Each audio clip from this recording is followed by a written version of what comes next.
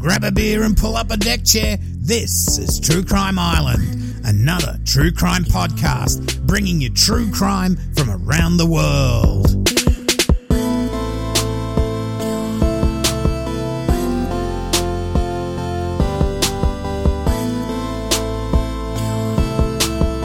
Hi, I'm your host Cambo. Grab a beer and pull up a deck chair. This is True Crime Island, another true crime podcast. Hi Islanders, well tonight we get away from murder and I bring you a heist that could have been one of the largest heists of all time, but it just was never meant to be. We go to London and it's the year 2000 and a bunch of crims will get together to try and pull off a massive haul from the recently opened Millennium Dome. My references tonight are the Evening Standard, Real Crime, The Guardian, the Scottish Daily Record, kentonline.uk, and the book Diamond Geezers, the inside story of the crime of the millennium.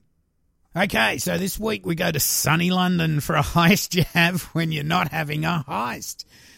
The story sort of starts on February the 11th, 2000, when there's a failed armed robbery of a Securicor armoured van at 9 Elms Lane on the south bank of the Thames at Battersea.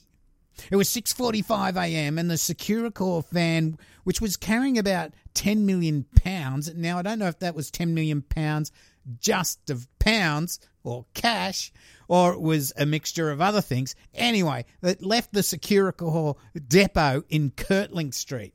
Now, it didn't get far when it was blocked by a white Ford Transit van.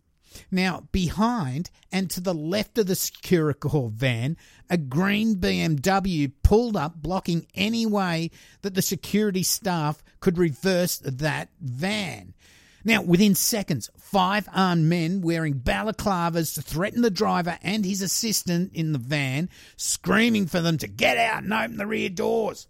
Now, of course, they refused and they set off the duress alarm, which not only sent an alarm back to base and police, but it also set off a loudspeaker which blared out, "Help! Securicor driver requires assistance! Please call police! Help! Blah, blah, blah, blah, blah, blah, blah." So they had this blaring out. But within a minute or so, explosions went off in the white Ford Transit van, the green BMW, and another flatbed truck parked behind the armoured van. Now, the 5 masked men then fled towards the Thames River, and witnesses said that they escaped in a speedboat, or maybe even a little dinghy. Now, when police arrived, they found not only the transit van and the BMW burnt out, but there was another flatbed truck parked just around the corner blocking traffic. But curiously, there was another flatbed truck behind the armoured van. Now, this was carrying Christmas trees, and it wasn't even Christmas. Now, hidden under the Christmas trees was a huge steel spike, and it was protruding out the back of the bed of the truck. Now, on it was chalked the word Gertie. Now, police theorised that the gang had planned to ram that spike into the armoured van by reversing the flatbed truck into the armoured van's rear doors, breaking it open to get the loot inside. Now, this may have worked, but as the truck had been parked blocking busy early morning London traffic, the crim who'd been in charge of that truck and had been driving it, now, he'd left the keys in it while he got out and approached the armoured van with his balaclava and gun. Now, a member of the public was pissed off because the driver had just left the truck there. He walks up, grabs the keys from it, and he walks away. So when the would-be thief returned to get in it and ram the armoured van, the keys were gone. Now, this made their plan totally unworkable, and then realising they had to flee empty-handed, they set off the explosions in the vehicles, and that was to try and destroy any forensic evidence, and then they made their getaway in this inflatable dinghy towards Chelsea. Now, this was such an unusual crime. Now, it got the attention of John Shatford, the detective and superintendent of the flying squad. Now, the flying squad, they don't fly planes. And I'll rip this straight from Wiki. The Flying Squad, also known as the Robbery Squad, the Specialist Crime Directorate 7, SC and O7, SO7, and their nickname, the Sweeney, from Cockney rhyming slang Sweeney Todd. Now, it's a branch of the Serious and Organised Crime Command within London's Metropolitan Police Service. Now, the squad's purpose is to investigate robberies. Now, I reckon the best name out of that, the Specialist Crime Directorate 7. You could almost make a TV series out of that. In fact, they did make a TV series out of the Sweeney.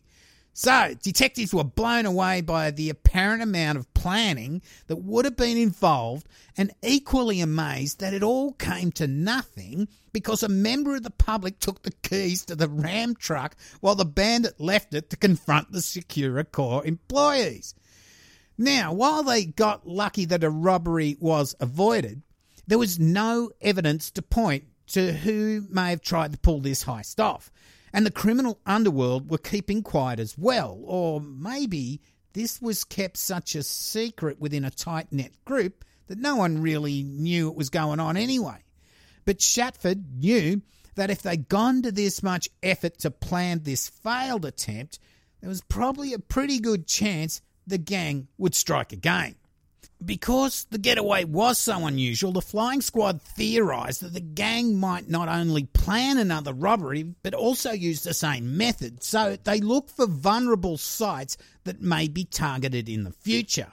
Sites that bordered the Thames, where a speedboat could be used as a getaway vehicle. The problem was that potential sites littered the length of the Thames, and with no tip-off from informants, they really had no way of working out where the gang would strike next. Then, on July the 7th, 2000, a Securicor armoured van carrying £8 million was stopped by a gang of masked bandits wielding shotguns and pistols. A steel spike on the back of a flatbed truck was used to ram the back doors of the stopped armoured van at Beddoe Way, Aylesford in Kent. They rammed the spike into the van, but as they were going to take the money out, just by chance a police car rounded the corner. So they shot at the police car, but then they took off, and again they made their getaway in a speedboat on the River Medway. When investigators arrived, they noticed a spike on the flatbed of the ram truck, and written in chalk was Gertie 2. We are persistent, aren't we? So, other than the whole MO of the failed robbery, which linked it to the robbery at 9 Elms Lane, but the bandits had a sense of humour and put a link to make there no doubt at all that these robberies were perpetrated, or attempted robberies were perpetrated by the same gang. So, we have these two attempted robberies, which had obviously had a lot of planning involved, which both failed. One because the key got taken out of the ram truck, and the second because just by chance a cop car rounds the corner. But the Flying Squad knew the gang would plan another robbery, but they'd already changed location from the Thames in London to the River Medway, and that was about an hour's drive south-east of London. Then a constable that was assigned to go through newspaper reports on the Aylesford attempted robbery noticed a familiar truck in one of the photos.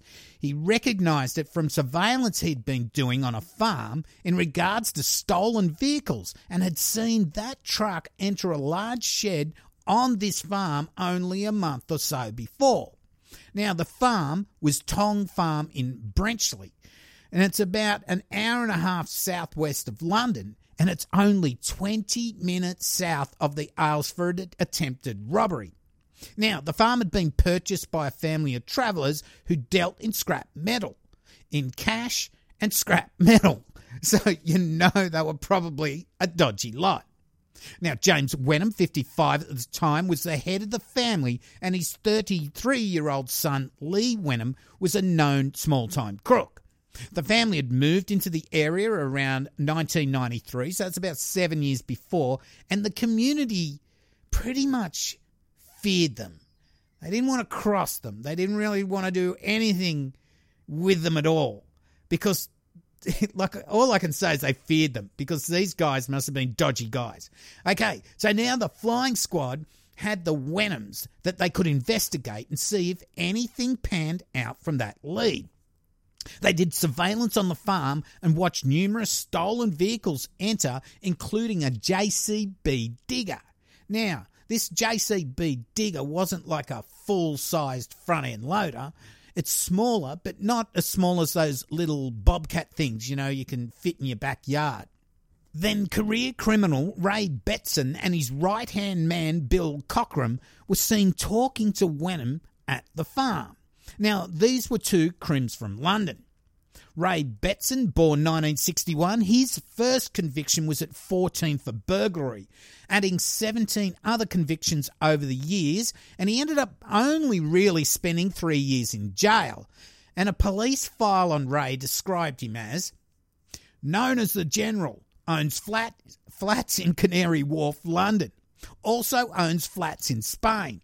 House in Kent is worth £500,000.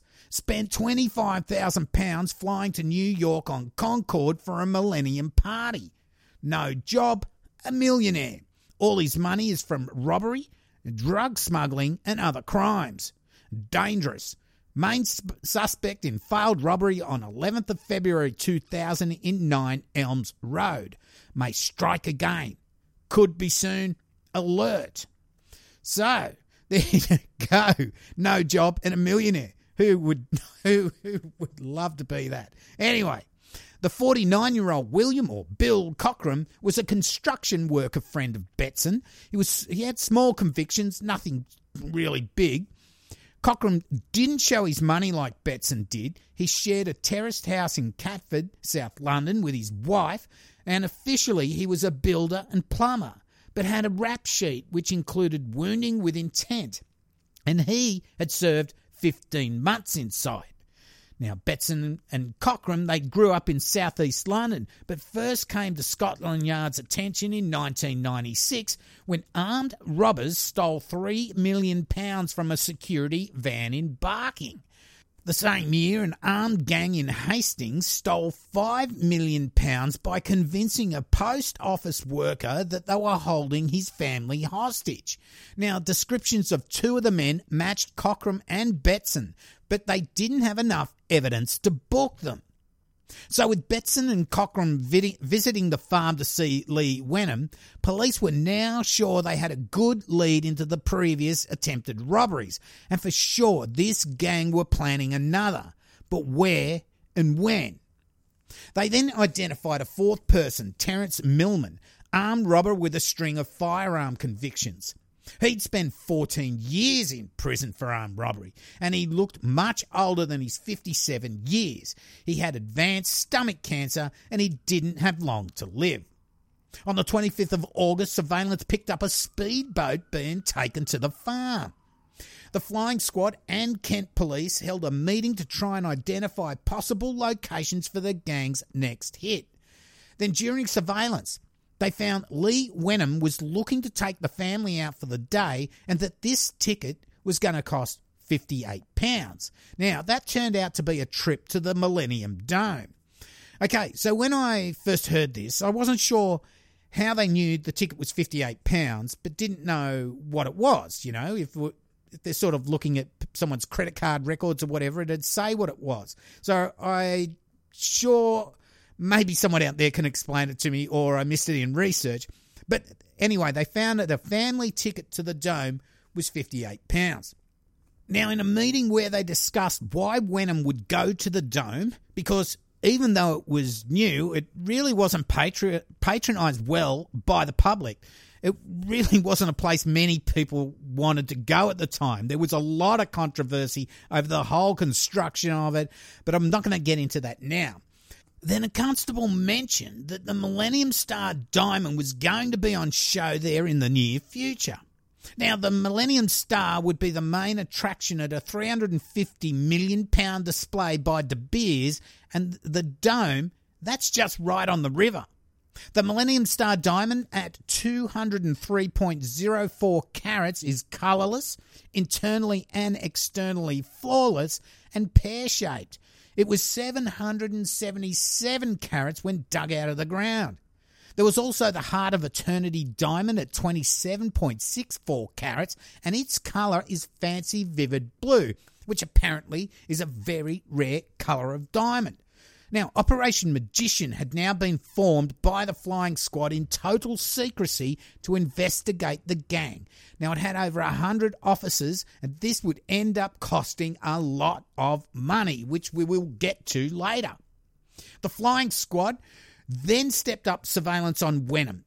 They got an undercover officer, Sean Allen, into the security room of the Millennium Dome to monitor the CCTV. The cover story was he was looking for drug dealers. On the 25th of August, Wenham went to the dome with his wife and kid. He was seen to walk around the dome, and it looked like he was casing the place, checking out access points. Police dressed in plain clothes mingled inside, watching Wenham's every move. Now, Wenham went to the diamond vault where they were holding these diamonds 3 times. So, it did look like the next target of the gang would be the £350 million worth of diamonds at the dome. Now, several times, Wenham, Betsham and Cochrane were seen at the dome, checking it out and taking video. Millman was seen running a speedboat up and down the Thames. Now, they worked out every time the gang were at the dome, it was during high tide. Now, low tide would be too low to operate the speedboat. So, the flying squad needed info on when the diamonds would be vulnerable, so they contacted De Beers. De Beers thought that there was no way they're getting into this vault. The area was constructed of solid concrete and had solid doors, but they did concede the door would be open when the public was viewing them. Now, the diamonds were further encased in thick, impregnable glass. Now, this glass was supposed to be able to withstand 30 minutes of bashing away with it with any device you could think of. Basically, you wouldn't have enough time to break into it before the cops or security guards would come and get you. The flying squad then thought it was more likely the raid would happen during the transport of the diamonds because of how secure this vault area was. Now, there was going to be a display of the diamonds in Tokyo, so the diamonds were due to be transported out. Now, this would happen on the 1st of September, and the diamonds would be driven to De Beers headquarters in London, and then they would be flown to Japan. So the flying squad thought they must have an insider at De Beers who tipped off the gang about this secret transfer of the diamonds. Now, there was a huge contingent of 300 police officers that were in and around the dome. The river also had police boats in the water. And during the early hours of September the 1st, the diamonds were taken and replaced with replicas. At 6 a.m, the armoured convoy left for De Beers headquarters. The flying squad, well, they followed the convoy in cars and they had helicopters in the air, and they were wondering where and when this convoy would be hit.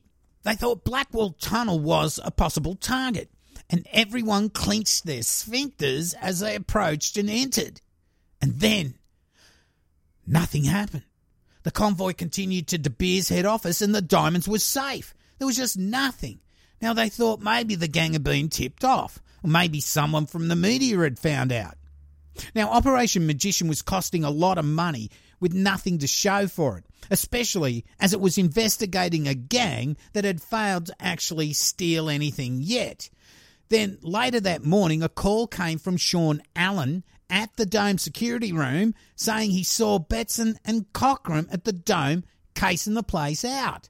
Now, they were checking out the diamond vault area and walking around the Dome. They couldn't have had an insider at De Beers or been tipped off that the diamonds had been swapped out for replicas that they'd been transported out.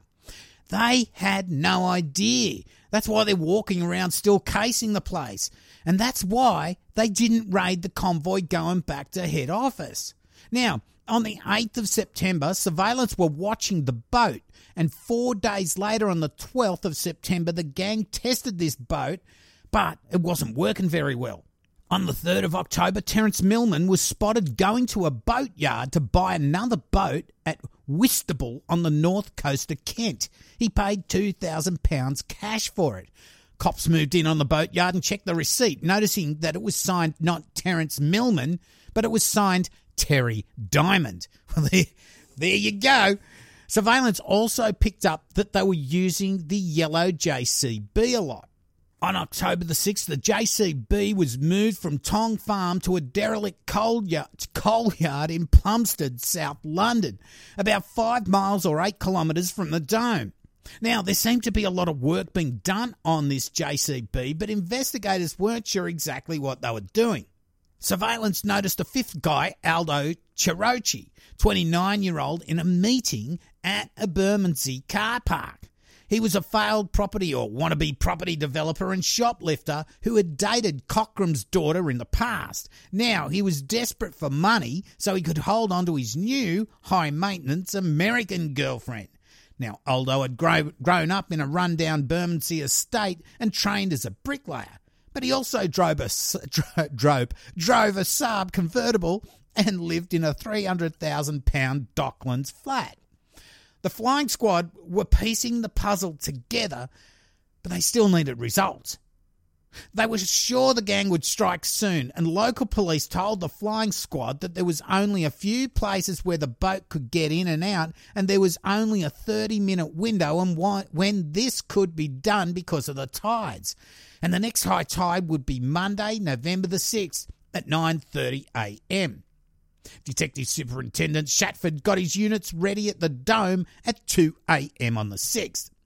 Now, officers were smuggled into the Dome, some in vans, furniture vans, some as cleaners or other workers. They were hiding their weapons in garbage bags, cleaning trolleys, wherever. There were hundreds of them, not only on the ground, but up high as well on cranes, and there were police boats ready to roll, helicopters, the whole deal. They knew this gang was coming in. They had to be prepared, and they had to have the firepower to go against them. At 6:50 a.m, surveillance reported the JCB was leaving the coal yard, and they saw the boat moving as well. Then there's a car crash outside the Dome, blocking traffic. The cops arrived with red and blue lights everywhere, dealing with this crash. Now, this spooked the gang, and the JCB turned back, and the boat went back as well. Now, Shatford was shattered. This was a costly operation on a gang that had failed to steal anything in 2 other attempted robberies. Now, he needed results. He needed them quick, as Operation Magician had now been leaked to the media, and they were only going to hold back on reporting on it for a very limited time. But the next day would have a higher tide. Now, Shatford gambled everything that the gang would have another go on the 7th, and he was right. At 8:43 a.m, the JCB is leaving the coal yard, and the boat was also on the move. Now, the boat came down the A13 to a position on the north side of the Thames, driven by Millman. Now, it's then put into the water. Now, I'm not 100% sure on this A13. When you have a look at it on Google Earth, I'm not 100% sure it's going to the right spot, but I don't live in London. Maybe people can tell me better. Anyway, at 9:29 a.m, the boat is doing a drive-by the Dome. The JCB reaches the approach road to the Dome with Betson driving and 3 robbers hidden inside this modified cab. So that's what they were doing with it. They were modifying the cab so people could hide inside, like a Trojan horse sort of thing. The JCB drove into a construction area outside the Dome fence, and this was around 9:30 a.m. Then a coach load of school kids turned up at the Diamond Vault, so the cops had to get them out of there really quick. They're expecting heavily armed criminals who are not shy to have a shootout with police, and all of the police are heavily armed as well. They don't need friggin' school kids getting in the way, or else it could just be a school kid bloodbath. At 9:33 a.m, it was on. Betson crashed the JCB through a reinforced fence, then smashed it through a 15-foot-high gate. He then drove towards the Dome, crashing through the side wall of it. Yep, he didn't go through a doorway, he just went straight through the wall. Now, outside, the boat approached the pier at the Dome. The JCB then drove towards and parked outside the De Beers vault. They all jumped out of the JCB.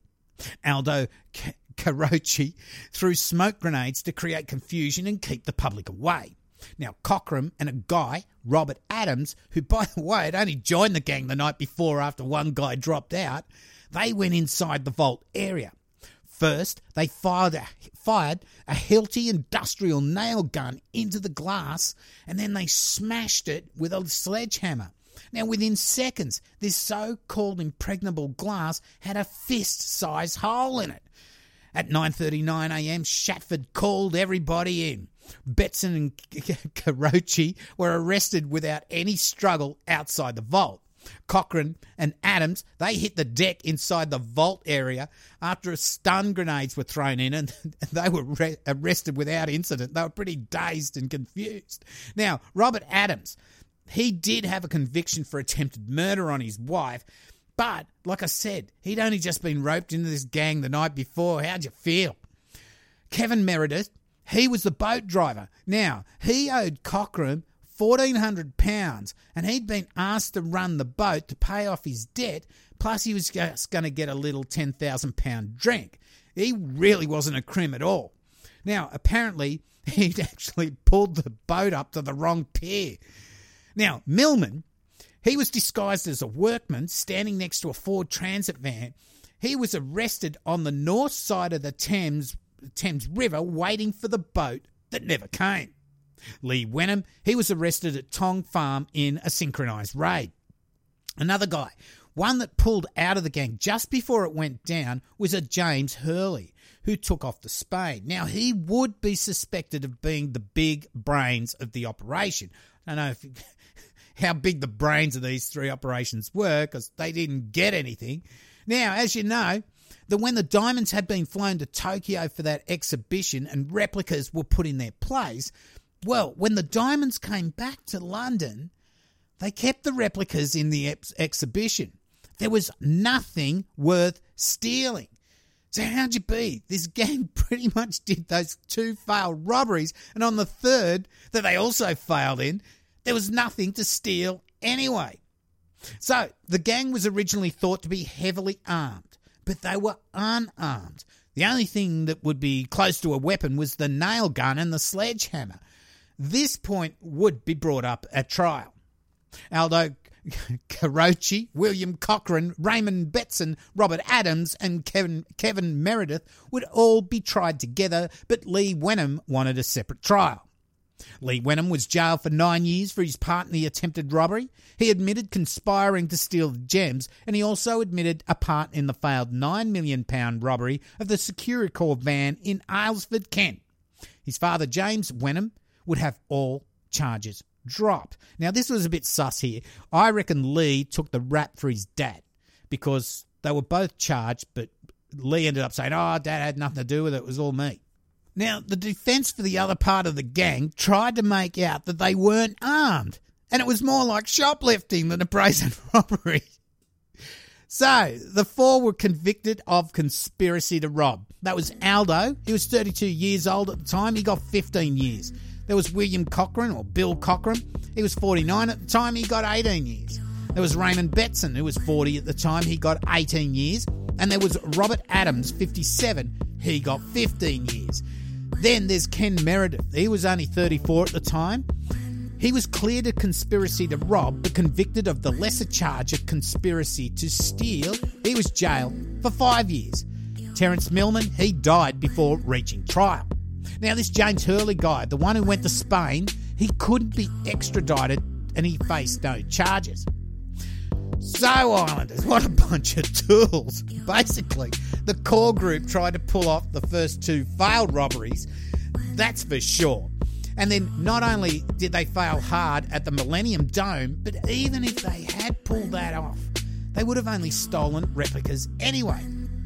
Now, the thing is, you've got to think, where would they have fenced these diamonds? Diamonds like that. Now, some say they already had a customer, maybe in Russia or in Dubai. We'll never know. And they're actually thinking James Hurley might have been the guy who was lining that up. But imagine if they did get these things and the buyer sent his dude to make the exchange, what their faces would have looked like when they were told it was just fake, unless it was just really obvious from the weight of it that it was fake. Well, that's something a little different this week. I hope you enjoyed the change. Now, I'd like to thank all my past and present patrons for their support of the show. It really does help me out with all the bills. And don't forget, we are commercial free. I don't make any money that way. If you want to give $1 a month, go to patreon.com/True Crime Island and join the gang.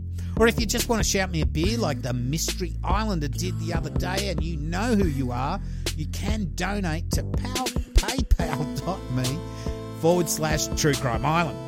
Go to my website, True Crime Island, where you can stream each episode if you don't want to download iTunes or your pod player. I've got links to merch, social media, and you can also email me if you want to get in touch. Well, that's about it. I've been your host, Cambo. You've been listening to True Crime Island. And as I always say, don't forget to delete your browser history. Night.